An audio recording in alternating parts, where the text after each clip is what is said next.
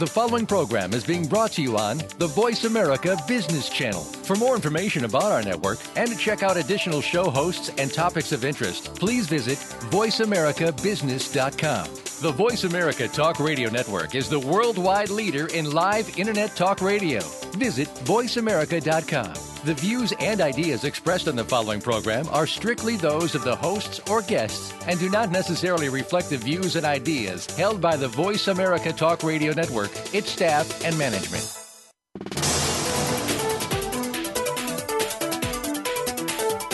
Each business is unique and operated individually of others in the same industry. What they have in common is the potential path to success. Welcome to The Second Stage with your hosts, Jeffrey Cadlick and Brendan Anderson. In today's program, we'll address the obstacles that many businesses find on that path to success and discuss what entrepreneurs and their businesses are doing to stay ahead of the curve. Now, here is Brendan Anderson and Jeffrey Cadlick. Welcome, everybody, to The Second Stage. I, once again this week, get to tackle this subject without Jeff. Jeff's, as he likes to say, out on assignment. This week is it's great because I get probably one of my favorite small business advocates. Bo Burlingham is going to join us, and we're going to discuss his next book, as promised, which is called Finish Big. Which it's basically, if you remember, he's also the author of a book called Small Giants. But this is the book about what all, in my opinion, every single entrepreneur in the world should read, because it goes through all of the different thought processes and why business owners will do something or won't do something, or should do something, whether they bring on capital, whether they should keep it to pass off to their kids and so forth. He really kind of does a wonderful job of addressing that, and it's really addresses every bit of an entrepreneur's journey. The exit. Which is not a topic most entrepreneurs think of when they get into it. But all entrepreneurs must eventually go through this exit. Think about it again. You won't run your business forever. In the book, Bo identifies 4 phases necessary of creating a thoughtful plan for exit, as well as those factors most important when it comes to creating value and attracting the right partner or buyer. But before we bring on Bo, I want to remind everyone that this is a program where we try to provide actionable advice, and where we hope to have a dialogue with our listeners. And you can always see our blogs at evolutioncb.com. We would love to hear what you like, what you don't like, and we truly want to become part of the entrepreneurial community and would like to that feedback. So you can also connect with us at The Second Stage, or connect with The Second Stage via Twitter at evolution_CP.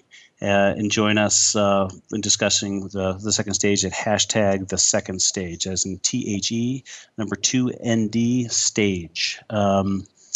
And you can always email us at the second stage at evolutioncp.com if you'd like to volunteer to the community, your experiences and solutions and so forth. So anyways, I thought I would rehash. It's been a busy week. Was blessed to have visited the Ink Grow Co. in Nashville. What a neat city that is, and what a wonderful venue for bringing entrepreneurs together, especially this time of year. Great music. If you haven't been there, please. It's a neat city, and they do seem to kind of embrace the entrepreneurial mindset and so forth. Ink does Grow Co. is one of their smaller of the two kind of big kind of gatherings. They have the Ink 500 5000, which and I'm guessing is probably 2 or 3 times as big as the Ink Grow Co. But the speakers there they're wonderful. You have some of the Shark Tank people. You have some wonderful entrepreneurs. The stories and the actual advice is fantastic. I was actually lucky enough to speak at a panel about capital and partnerships and so forth, and it's just neat the people you run into. It's kind of a small world. I ran into probably the first person that I talked to was a Shaker Heights High School grad, which is the community that I live in. It's just kind of small world. An entrepreneur that went to Vanderbilt and so forth, and it's pretty quickly after that you just meet some people that have just got great stories, and it really does. And I think what's so neat about those environments is just their overall willingness to share. and so forth. I was also lucky enough to be part of Inc. Magazine. Last couple GrowCos have asked me to sit in and be a mentor to a military entrepreneur. And I got to tell you, again, it's kind of small world story. I'm not going to use his name because I'm not sure I didn't clear it, but wonderful, wonderful story. And actually, I'll kind of clear it and get back to you some other time. But unbelievable story. We actually went to Miami of Ohio, which is Jeff Cadlick, my partner's alma mater. During 9/11, he sees what happens and joins the Army the next day, continues and finishes his degree, goes to the Army, becomes a Green Beret, leaves the Army, goes and gets into the Stanford Graduate School and starts a small tech company. And it's just a small world because his Stanford mentor is somebody that we at Evolution know very well. So it's just kind of a small, wonderful story, and quite frankly, just kind of feeds into some of the things we're talking about at the second stage. While I was in Nashville, you guys probably remember our last show, we interviewed Arnie Malham. And Arnie is the founder of an advertising agency and a lot more stuff, but heavily focused for law firms. So while I was in Nashville, I was thrilled to take a tour of CJ and just the wonderful, wonderful culture there. It's just, I just have to tell you, for those people that question the value of a culture and question the value of best practices and question the value of using key metrics, using a system. He's a Gazelles person, longtime Gazelles person, and what's so neat is he's got multiple companies inside of CJ Advertising, and he literally creates a culture inside of each one of those, and it's just, and he'll actually go to the point where he'll actually hire different Gazelles coaches or different business coaches for each one of those. And so it's just really, really neat to see how core values run their course and how they can just literally drive it's just, when you see it, it's fantastic.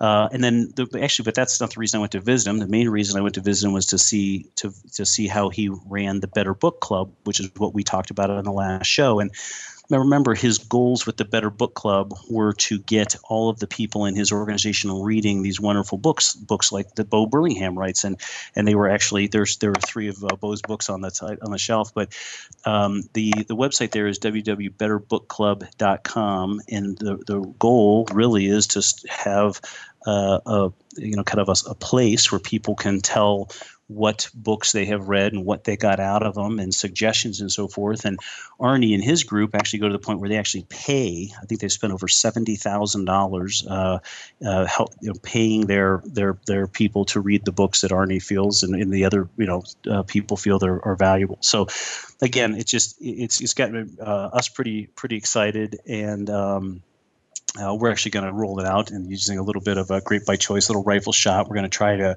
kind of entice it with we've launched it here at Evolution, and we're going to roll with it in some of our partner companies, and stay tuned for how that develops. But hey, I'll stop rambling, and I'm going to kind of take a break here, and hopefully when we get back, we can talk to Bo Burlingham, who really is, if you remember his story, and actually I'll probably make you go through that, just an unbelievable advocate for small businesses and what we're all trying to do here. And so I guess I'm supposed to read the end. So before we go, I'd like to take a moment to thank our sponsors, McGladrey LP, a leading provider of assurance, tax, consulting services focused on small and mid-sized businesses nationwide with more than 6,700 people in 75 cities. And when we get back, I will have Bo Burlingham on the line. So we're taking a break, and we'll be back at the second stage in a couple of moments.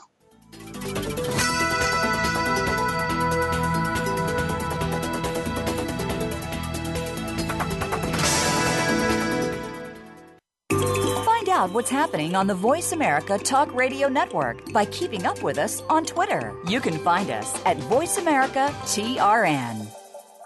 This is Davis Love III, Ryder Cup captain and Team McGladrey member. McGladrey is about building relationships. That's the kind of team I want to be a part of. a team that builds deep understanding of each client's vision and unique way of doing business. The same attributes I look for in the partners I choose. It's this understanding that enables you and me to make confident decisions. When you trust the advice you're getting, you know your next move is the right move. This is the power of being understood. This is McGladrey, Assurance Tax Consulting.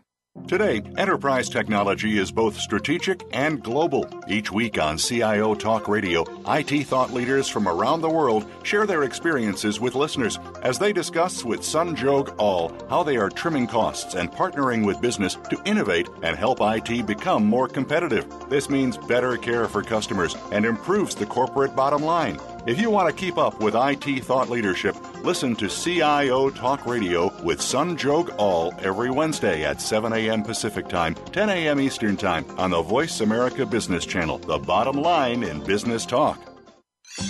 Your favorite Voice America Talk Radio Network shows and hosts are in your car, outdoors, and wherever you need them to be. Listen anywhere. Get our mobile app for iPhone, BlackBerry, or Android at the Apple iTunes App Store, BlackBerry App World, or Android Market.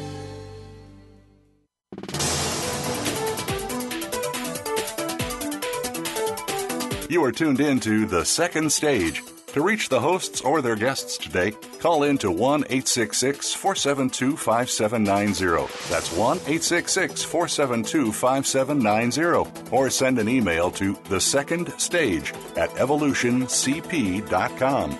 Now, back to Jeffrey Cadlick and Brendan Anderson.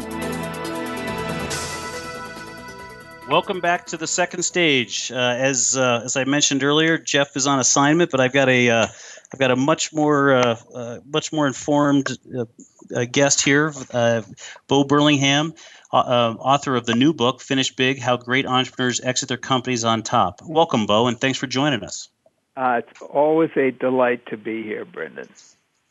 Bo, as you know, you and I have spent many a time sitting around chatting about entrepreneurship and the impact and so forth. And I know I asked you this the last time we were on the show, but please, one more time, tell me about how you decided that entrepreneurship and small business and so forth was a place worthy of spending a great deal of time.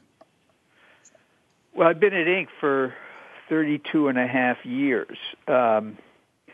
So the question is, how did I got there basically at the beginning of 1983, which was really a remarkable moment in business history because it was sort of the dawn of the entrepreneurial revolution and the entrepreneurial economy.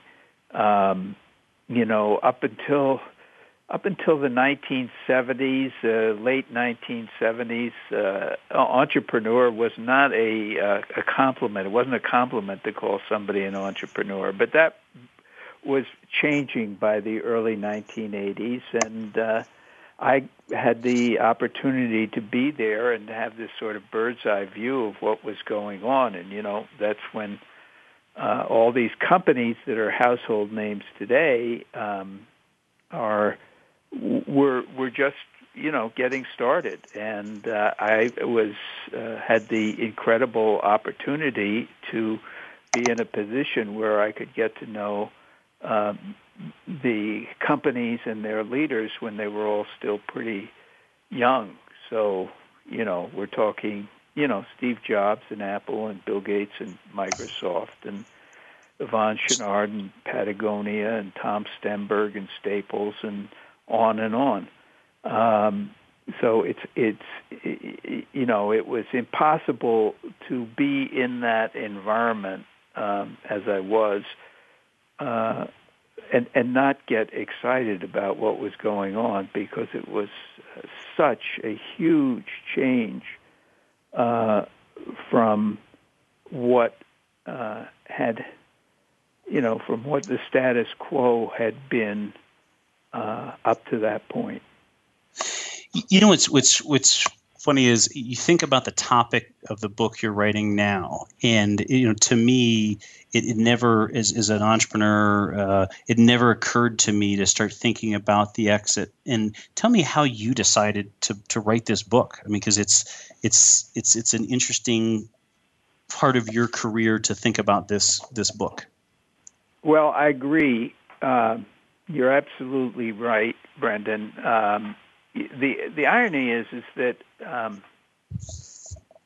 Inc. has never really. Inc. wrote about everything having to do with entrepreneurs, starting businesses, growing businesses, financing businesses, managing people, doing marketing and sales, handling suppliers, every aspect except one, namely the exit. And I think that was a reflection, frankly, of our leadership, because I think that a lot of entrepreneurs, in fact, the vast majority of entrepreneurs, really sort of put off thinking about the exit until it suddenly dawns on them that they're not going to live forever and that they've got to figure something out. But when I do a column in Inc. with Norm Brodsky, who's a very successful serial entrepreneur, and back in 2006, we got together one day, and he told me he'd just come back from a conference, and he told me that he'd just gotten a great offer for his business, and he was thinking about selling. So one thing led to another, and we wound up writing about the experience of his dealing with this offer month by month, literally pretty much as close to real time as you can get in a monthly publication. And what struck me, first place, I was fascinated by what was going on, but the second thing was that we got this incredible response from readers.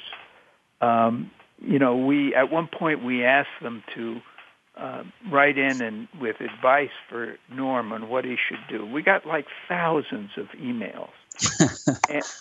and it made me realize that there was this huge gap in the business literature, and that there was this sort of hunger out there for people who wanted to find out what the experience of selling a business was really like. And so the more I looked into it, the more I realized that there is this huge gap in the business literature. I mean, if you Google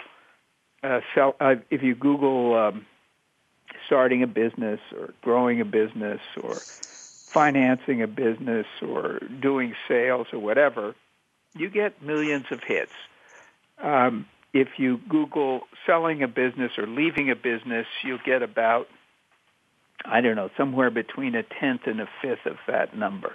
And practically everything there is about how to make sure you get the most money for your business, how to make sure you don't leave any money on the table. And, that's certainly a part of it, and it's certainly important,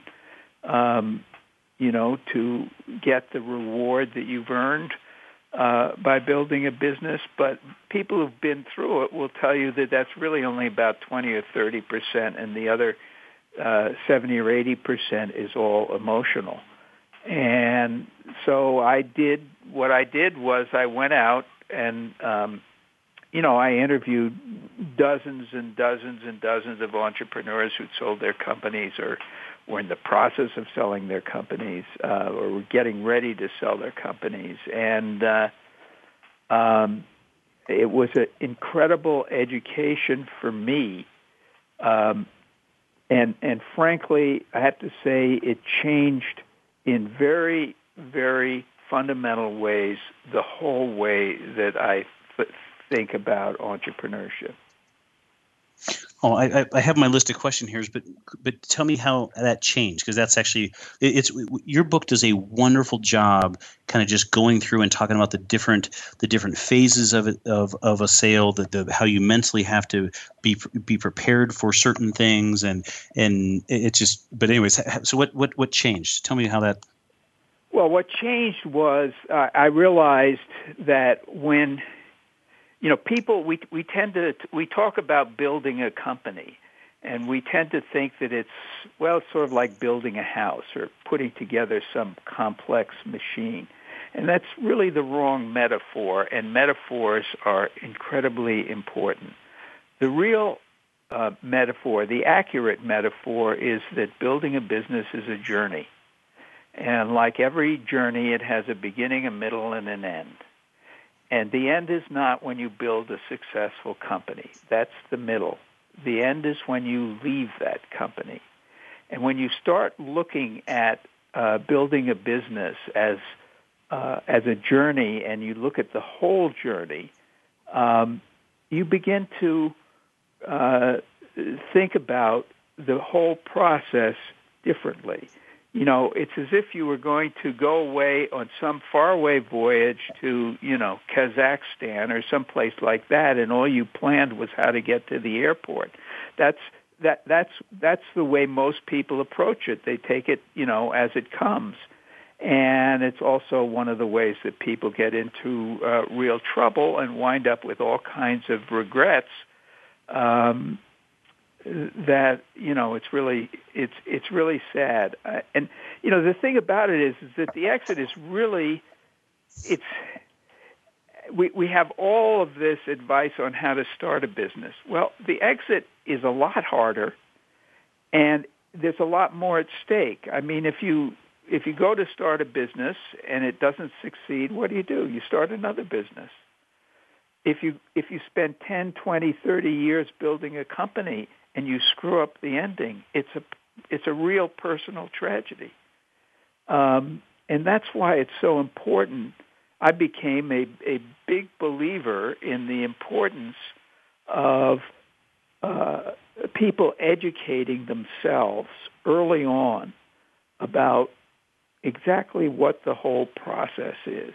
You know, one of the things I realized was that most of us have the wrong idea of an exit. We think about it as an event that's going to happen at some point in the future of a company. But the exit is not an event. It's a phase of the business. You know, you have a startup phase, you have a growth phase, you have a mature phase, you also have an exit phase, and there are actually 4 stages to it. The first stage and I apologize, but I actually fell away, but I've been able to hear. So let's talk about the 4 phases, because that's a great transition. Yeah, well, it's. I think people get intimidated in terms of thinking about an exit because they think, you know, particularly when they're starting out, how am I going to think about something that's presumably going to happen years and years from now, and I don't know anything about it, and so forth. But what they don't understand is that the exit there are actually phases to going through an exit, and the first phase is something that you can't start too early, and that is educating yourself about, okay, what is it? What's it like? What are the options? What are the pitfalls and that sort of thing? What are the experiences of other people? The second phase is the strategic phase, and that's when you have some idea about the kind of options you'd like to have at the end. You want to build into your company the qualities that are going to allow you to have the kind of exit that you want. The third phase is the execution phase, and unfortunately, this is the phase where most people start.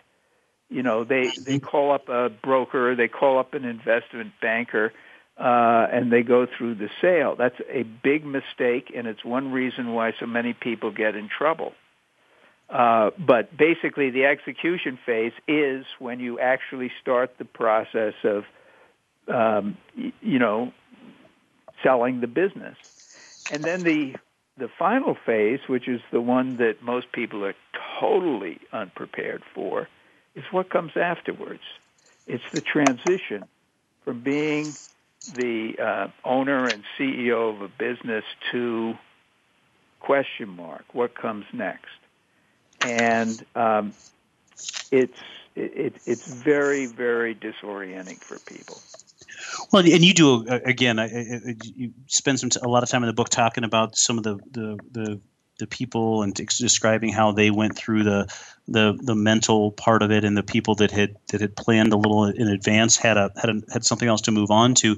Maybe just talk briefly about. Let me go all the way back to the beginning and talk about the exploratory phase. You mentioned that you can't start early enough. Maybe talk about maybe talk about what some of the people did and why the exploratory phase is very important.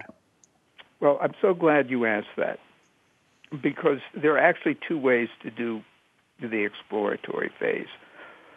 One is that you can go and you can talk to as many people as you know who've actually been through it, and gather their wisdom. The other thing you can do is put down $20 or whatever it is and buy my book. I love it. Because that's basically what I did. I went out and I talked to dozens and dozens of people, and I tried to distill their experiences. I mean, the people who, really are best at it are the people who've either been through it themselves, or they've had other people, they've surrounded themselves, or they've had people they could talk to who've seen a lot of exits and who have a lot of, you guys at Evolution Capital provide very good advice to people because you've seen so many exits. And,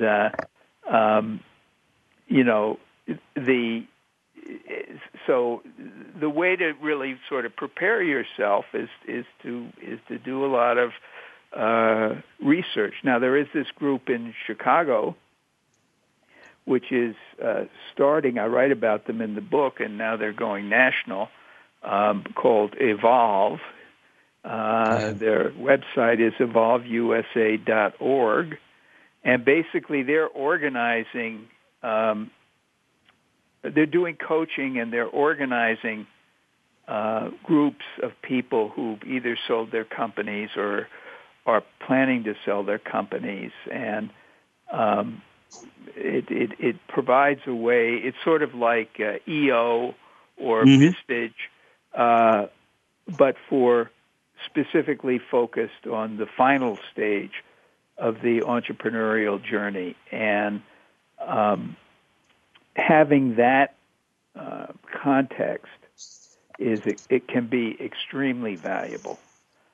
And Bo, just to back it up, when I'm in a wonderful EO, they call it a quantum leap forum. So it's people that are around the North America, and we get together 3 or 4 times a year, and a lot of the people in that group have sold their business, and it's amazing the people that had thought it through and planned it out and kind of figured out what they were going to do next. They seem pretty happy. The people that just all of a sudden got $85 million or kind of want that former glory back of being able to kind of walk in and have 100 employees or whatever it is, and it really is it's a real issue.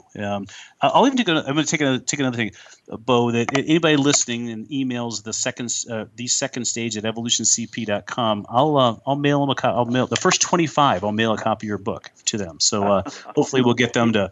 You're great, Brendan. and I can imagine that was what you're talking about, though. Is really, this was a real revelation to me. Because I tried to figure out, when I went out and interviewed all these people, I found about half of them were very happy, and had really moved on and found something that new that they were engaged in, and about half of them were totally miserable. And I really tried to think about why the people who were miserable, what was it that made them so miserable? And it dawned on me that when you run a business, when you start and run a business, there are a lot of things you get out of it which you may not be aware of until you don't have them anymore.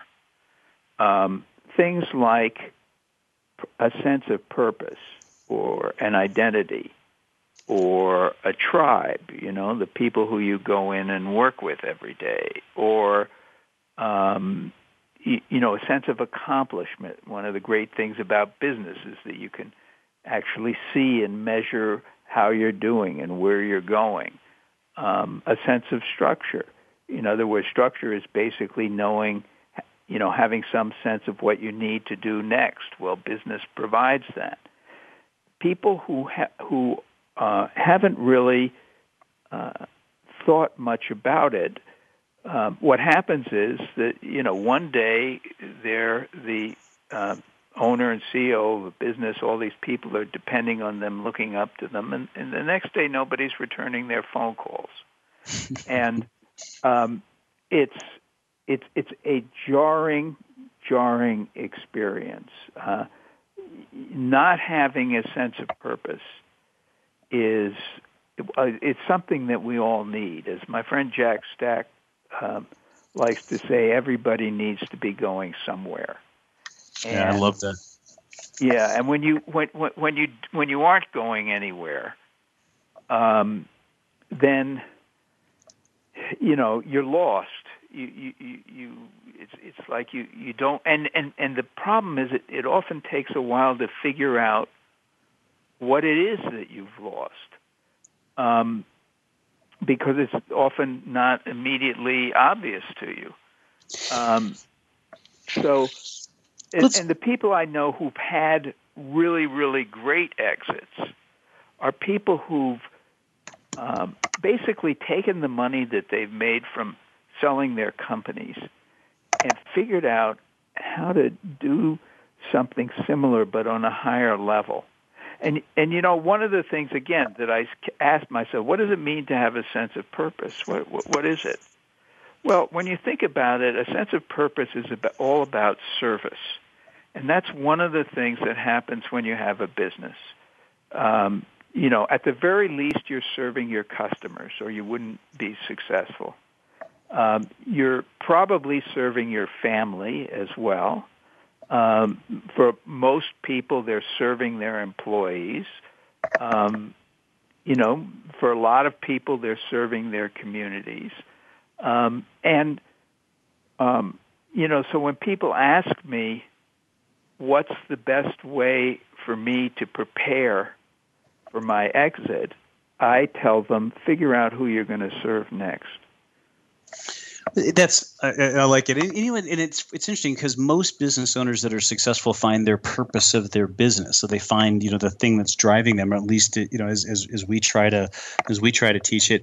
But when I was reading the book, I kind of jotted down, the characteristics, or what I heard of the characteristics of a good exit. And, one of which was that, that people wanted to be treated fairly and, felt compensated. Maybe I'll kind of walk through the things that I wrote down. I hope I didn't miss any, but and then I kind of got what I wrote down is the good exit, and then the kind of the 5 characteristics of a good exit. But right. I wrote down treated fairly and compensated fairly, and then then I wrote down a sense of accomplishment, that they had kind of that they had contributed something to the world. I hope I'm paraphrasing that correctly, and then that's right.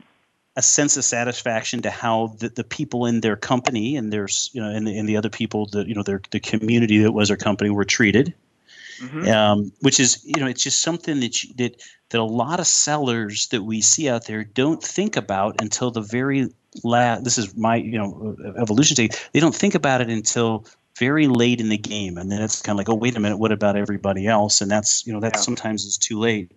And then the sense of purpose outside their business. Right. And then the 5th one I had written down was that some people had, that the companies were created to go on without them. And so right. If you're a listener, just think about those things, and they're big issues that need a lot of thinking. Right. And then I wrote down the 5 characteristics of a good exit. You want to talk about some? Should we talk about some of those? Yeah, sure. I mean, I think you hit them all. Okay. In terms of a bad exit, there are lots of things. It's pretty much the opposite of those 5 things. When you look at people who are really miserable afterwards, it may be because they feel that that the process was not conducted fairly, and they didn't get compensated fairly. That they are. Well, usually what happens is that something happens to the company which that the acquirer is going to do is going to do what it's going to do with it, and if you're not prepared for that, you're liable to look at it and feel really bad, and often it's your former employees who who are paying the price for it, and that can be wrenching.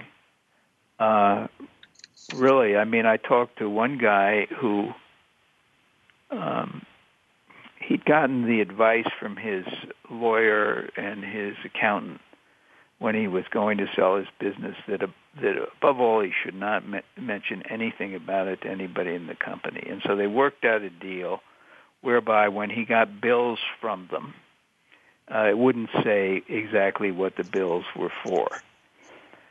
Well, that went fine for a while, but then one day the accounting firm screwed up and sent him a bill that said for the sale of his company and then named the prospective buyer. And Jack, that's what his name, Jack Altschuler, missed it. And so he gave a stack of bills to his assistant to be paid. And, a few minutes later, she comes into his office and says, "Jack, are you selling the company?" And he's caught red-handed, so he says, "Well, yeah, I am, but I've been told by my lawyer and my accountant, to keep it quiet. So that's why I haven't mentioned it to you or to anybody else." So he apologized, and she left and went back to her desk. And about half an hour later, she came in, and she said, "Jack, I've been with you for 12 years. I've been incredibly loyal. I've done everything you've asked, and I just feel betrayed by the fact that you didn't trust me with this information." And I was interviewing him about this 12 years after it had happened, and he'd moved on and he was doing something else, and he couldn't get through the story without completely choking up emotionally. And it was something that obviously was had stayed with him long afterwards, and it was a real it was a difficult thing for him. So you're right. That can be one element of a bad exit. Well, when you're, I think you give some advice about how about if you're planning to do an exit, about how you need to look at your business, effectively in the eyes of an outsider. Maybe talk about that for a second, about why that's important, and then fundamentally, how long does it normally take somebody to really think through a lot of these issues? Well, in the first place. Well, let me take the second question first, because preparing for your exit is something that takes years. And the more ambitious you are about your exit, the longer it's going to take. In other words, if you're somebody who wants to build a company that's actually going to last after you and remain independent after you, it's going to take an awful lot more time to get there than it is for someone who basically just wants to grow it and sell it, and it doesn't really care if the company remains independent afterwards. Usually what happens is that if you haven't done the planning when you first when you start to begin thinking about selling it, then don't plan to sell it in a year or something like that, because if you do and you haven't done the preparatory work, the chances are much, much higher that you're going to have a miserable exit. Usually, you're in a situation. You may well be in a situation where you haven't done enough preparation, and before you can sell it, you're going to have to go through that preparation. Now, this gets to exactly to the first question, which is namely, what is that preparation? And one of the things that I became convinced of was that the best way to build a business is to build a business that even the most finicky buyer would want to buy. I think we have the wrong idea about this. This is another lesson that I learned. Most people think that if they build a really successful business, that then they'll won't have trouble having a successful exit. In fact, the opposite is true. If you focus on building a business that even the most finicky buyer would want to build, you will have a great company. Harold Janine, the man behind who sort of invented the conglomerate when he was the head of ITT, he wrote a great book called Managing, and he says in that, you read a book from the beginning to end, you run a business from the end to the beginning. You figure out where you want to go, and then you work backwards from that. I think, the most finicky buyers around are private equity people, because their whole livelihood depends on making good choices and doing it right and getting the kind of results that are going to allow them to earn the returns for their own investors. And I'm a big advocate of learning as much as you can from private equity buyers, whether or not you ever intend to sell,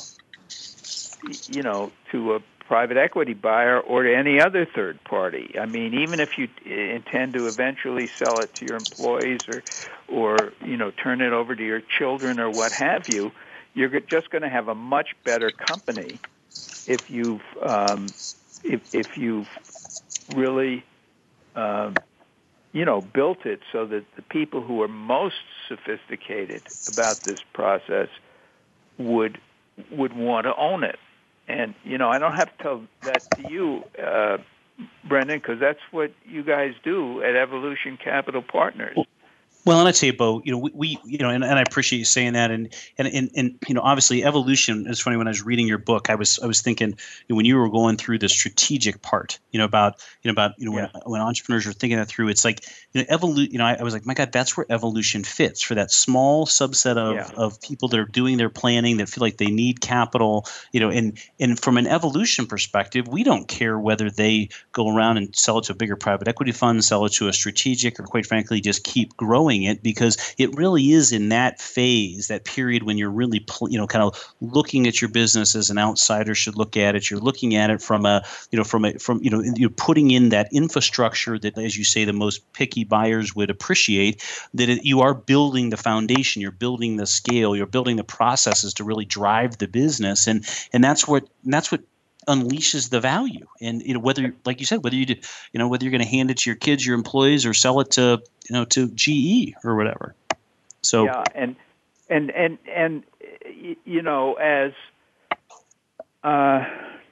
as one of the people I interviewed said, he actually wrote a paper which is extremely informative on learning from private equity. But he said, the reason why private equity funds make so much money is that they do understand what it is that creates value in business. And if you own a company, that's what you want to do. You want to create value in your business. And, in order to do that, you have to do what you just mentioned, which is to learn how to look at your business from the point of view of someone who has no emotional connections to it, but who is just looking at it objectively and saying, this is a really, really well-run business. And I know in your book you go through, and I wasn't planning to go here, but I think it's a great transition. You discuss the the sellability score and the different factors that drive value. And for any listener out there, when you're thinking about creating, about planning an exit or planning the beginning, middle, and end, these are the things that you bring up are really important. I mean, financial performance. The fact of the matter is, companies that perform and can predict their performance are more valuable, right? Yeah, that's absolutely true. And I would emphasize that. This is true even if you have a business with a higher purpose. Even if you have a business and your main goal, like the businesses that I write about in Small Giants, my previous book, or the businesses that I wrote about with the business I wrote about with Jack Stack, The Great Game of Business at Springfield Remanufacturing. Whatever your goal is for the business, you still are going to have a much better business if you do focus on those financial drivers. And some people make the mistake of thinking that the two are in conflict. Mm-hmm. In other words, focusing on the finances and focusing on the higher values of the company are in conflict. The opposite is true. They absolutely go together. And it's if you make the mistake of thinking that your values are more important and therefore you don't need to focus on the financial side of the business, you will someday find that, in fact, you don't have a business in which to promote your values or through which to promote your values.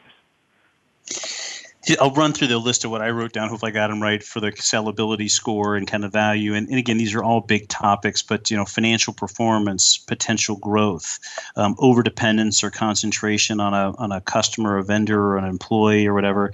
And number 4 I have is cash flow. And the fact of the matter is, if, cash flow is what is the value that people are paying for. And the more you can predict that cash flow, the higher the value, which then drives the number 5, which is recurring revenue. The revenue that you don't have to go out and replace every year has just got a whole lot more value to it. Unique value proposition. What is it that you do differently than your competitors?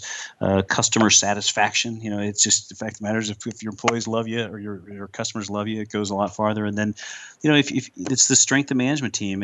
Jeff and I are lucky enough to visit 300, 400, 500 or talk to 300, 400, 500 management teams a year, and the lion's share of small businesses are still built around one, or if they're lucky, 2 people. So it's those are big drivers. And I don't know.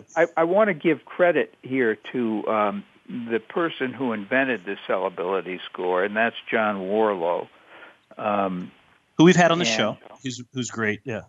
Yeah, and I am a big. I mean, there are other companies that do similar things. The difference of the sellability score is that it's free and available. You don't pay for it. They get their money in another way.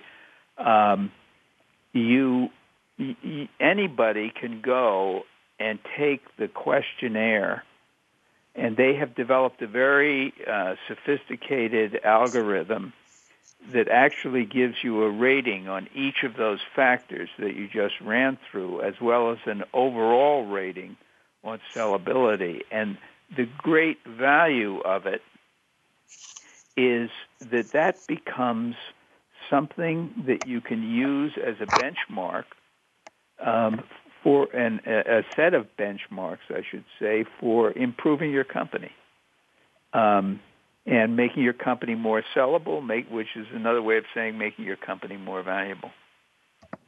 When I was reading the book, one of the stories that really rang true to me, and again for all the obvious reasons, was your story about Martin Babinec and his company, and about how when he took on capital that first time, he got a certain amount of capital, and when he got a certain mark or he reached a certain objective, he would get another amount of capital, and how it made me talk about how his mindset when he finally realized he had a partner that was going to hold him accountable to hitting those things, because I love the story, and it really just kind of rings true about when you get a partner. Maybe talk about, I probably gave too much away, but talk about Martin's story. One of the things that set Martin apart, his company was Trinet, which is now a large public company.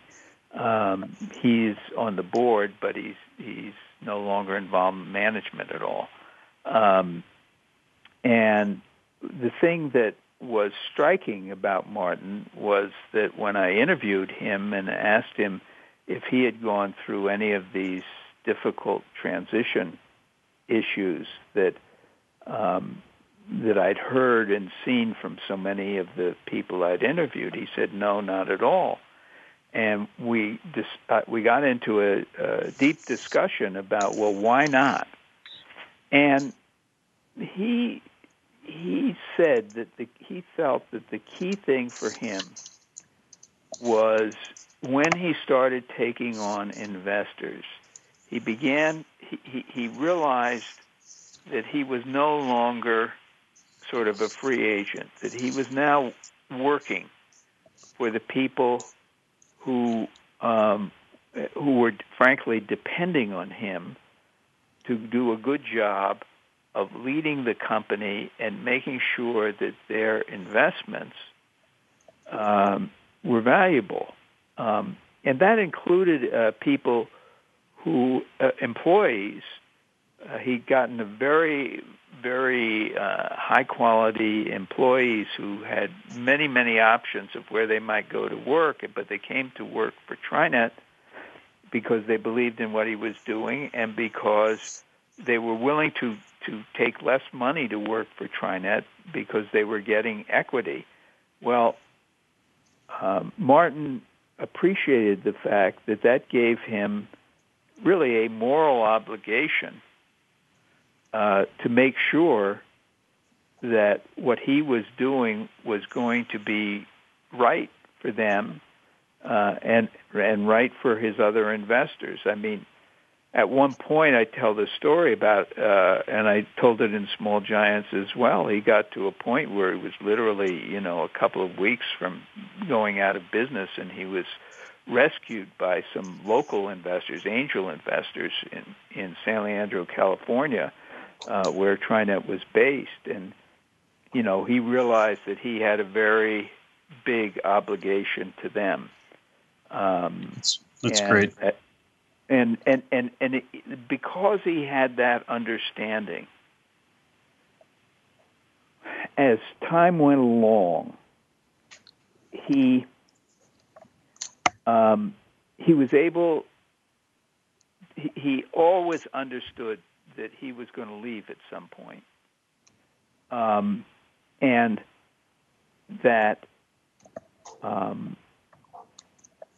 he was going to leave when he realized that it was going to be best for himself as a shareholder and all the other shareholders to have someone else leading the company. He hoped that at some point Trinet would go public. He knew that he didn't want to be the CEO of a public company, and he subsequently decided they didn't want to be chairman of the board of a public company. So with that understanding from a very early stage in his journey, he was able to look forward and really figure out what he would really love to do when he had left TriNet. So that by the time he actually did leave TriNet, he had already like 4 or 5 different projects underway. That's great, Bo.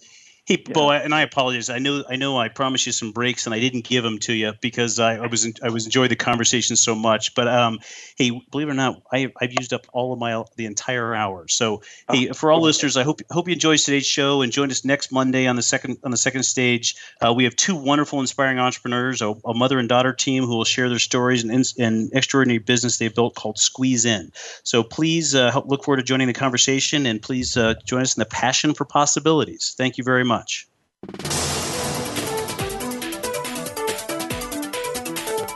Thank you for tuning in this week to The Second Stage. Please join Jeffrey Cadlick and Brendan Anderson again next Monday afternoon at 2 p.m. Pacific Time, 5 p.m. Eastern Time on the Voice America Business Channel. And have a successful week.